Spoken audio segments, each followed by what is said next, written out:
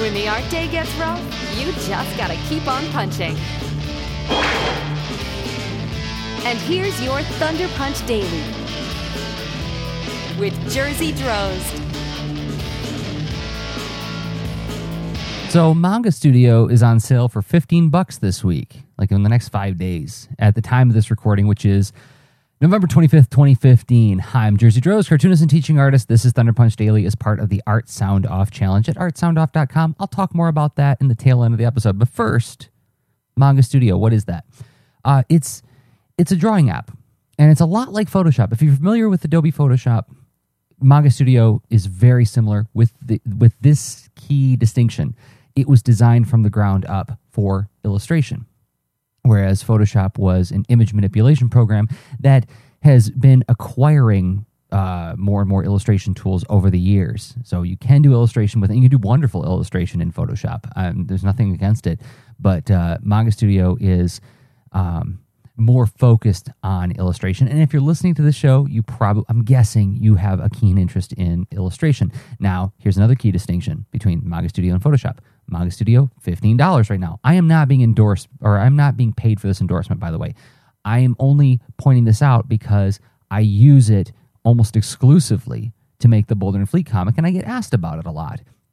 So I thought I would explain a little bit in this TPD about how I use Manga Studio, and I'll point you at some places where you can watch video of how I use it.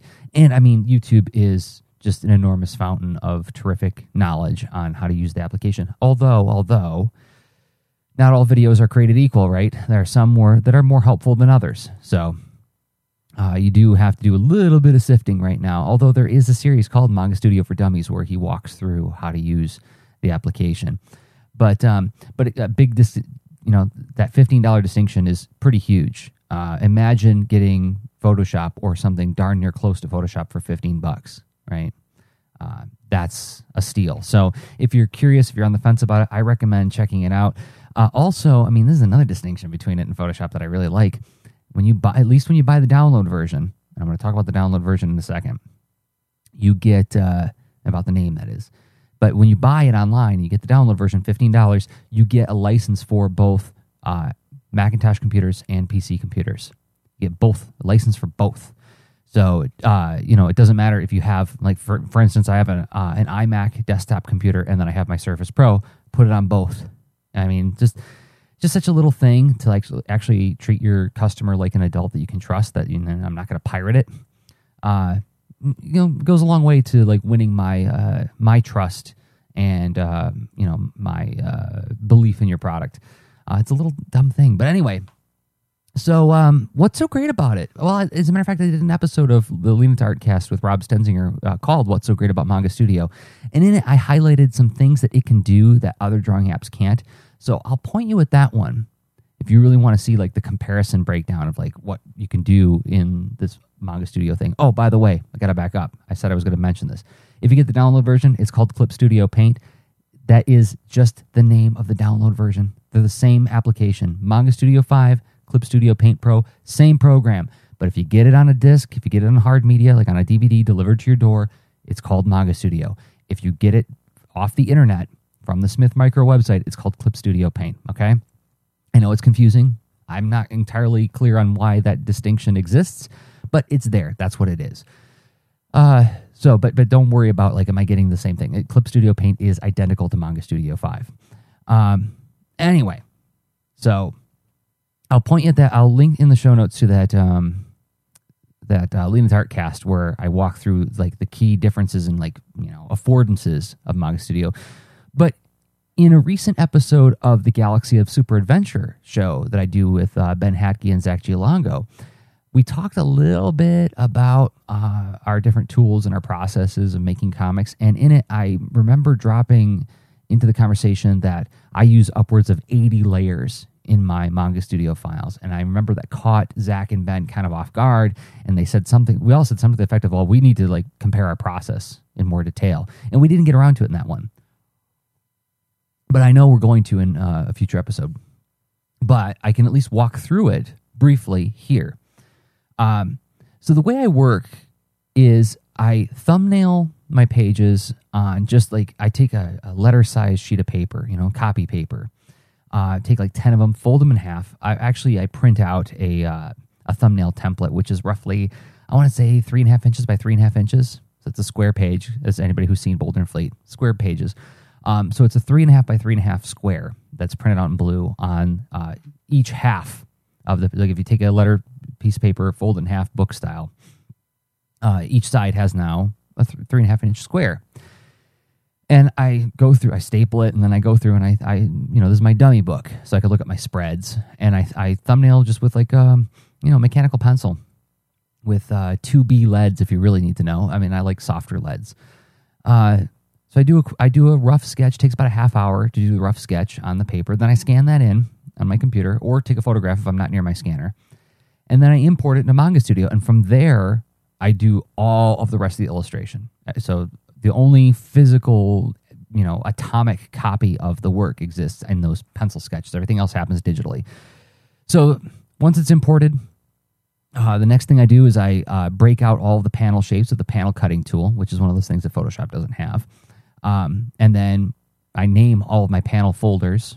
Because like when you use the panel cutting tool to, cut your panels out of you can put like one big square in the middle of the page to be like your main panel, and then like you use the panel cutting tool to chop it up into its constituent panels. And as you do that, each of those panels becomes a layer folder that you can nest layers in. So I name all of those, call that, and then nest all of those in a folder called inks, and then I do my lettering. So I go over with the lettering tool, which the lettering tool in Manga Studio is pretty great. Do all the lettering, then I create 2 new layers atop my thumbnail layer. So I've got my thumbnails that I imported, then I create one called pencil roughs, and I get another one called pencils.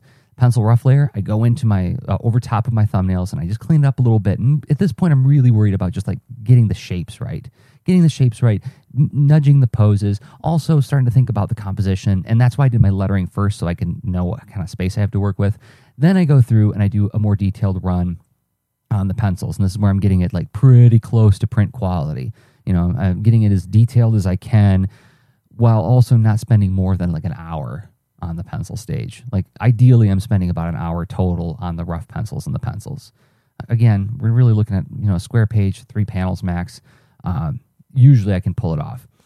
Then we get to the inking, and this is why I get like 80 layers in my files. So in each panel folder, I'll have the following ink layers. I'll have a vector ink layer.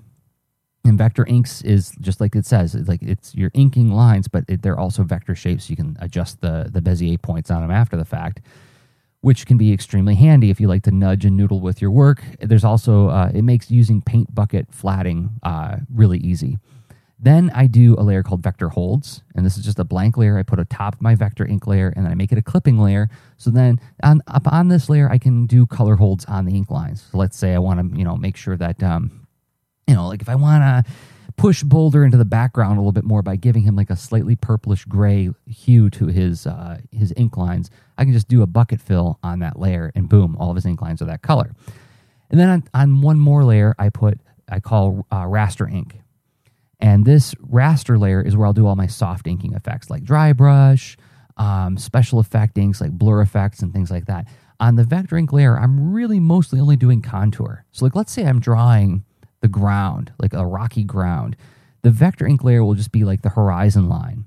And then on the raster ink layer, that's where I'll do all like little jagged chips and textures and bumped out pieces of rock that are all showing up on the surface of the ground. Why? Because again, when I do the bucket fill flatting, I can make the vector ink layer a reference layer, which means that it's now the layer upon which the paint bucket will refer to no matter what layer I'm working on.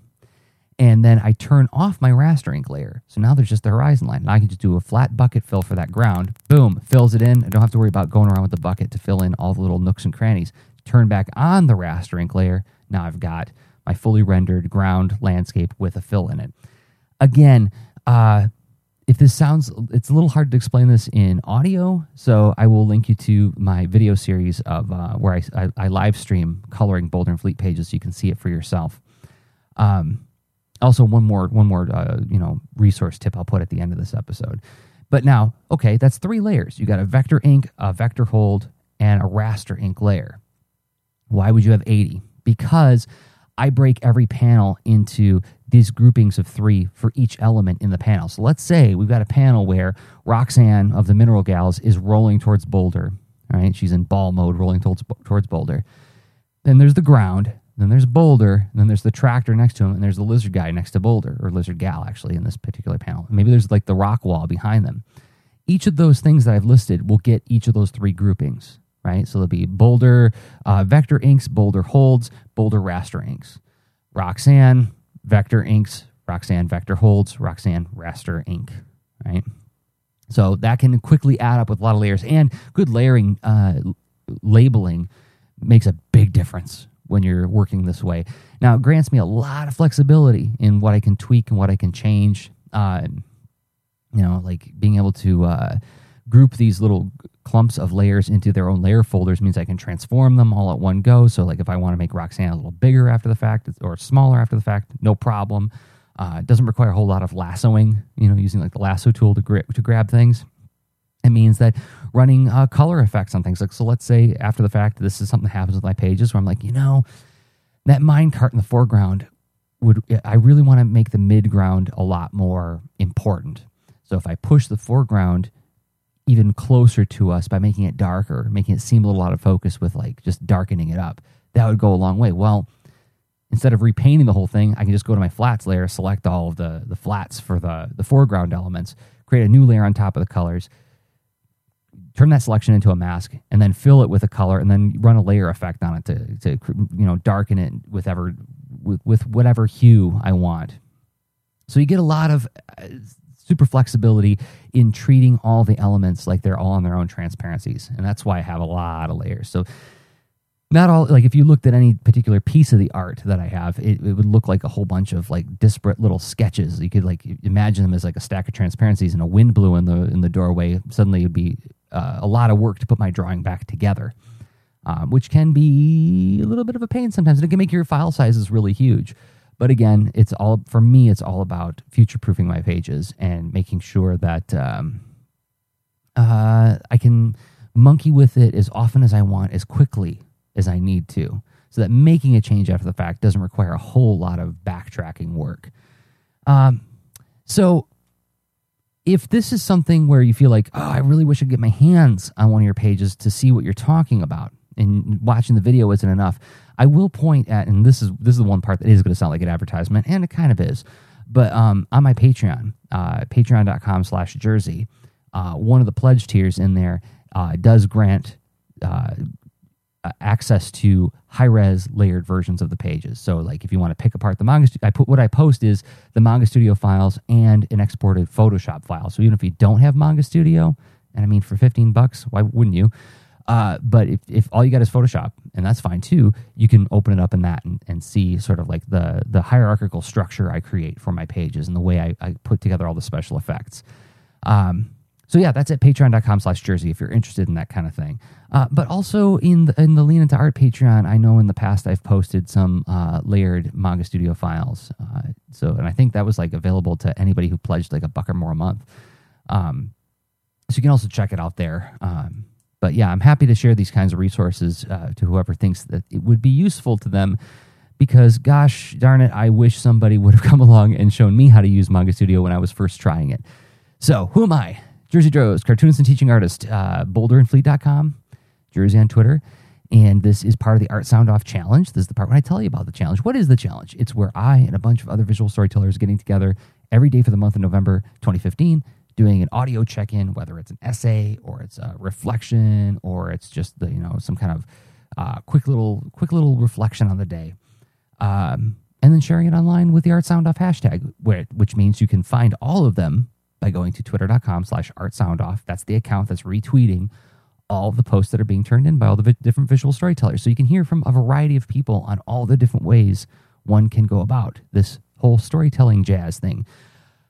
One more thing, tonight is Lean Into Art Cast night. I know it's Wednesday, but Thursday in the United States is Thanksgiving. So in observance of that, Rob and I are going to record the show a day early on Wednesday, November 25th, and that's at 10 o'clock p.m. Eastern Time if you want to tune in live and participate by commenting during the live show.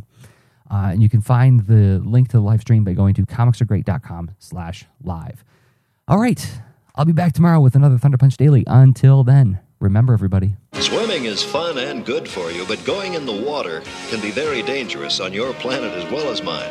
But there's no chance that you'll lose your memory as Orko did, but the threat of drowning is very real. That's why it's important to be aware of the rules of water safety. Don't play jokes in the water. Always be sure to swim in an area where an adult is watching you, and never swim alone. Go with a friend. Keep your swimming safe, and live to swim another day.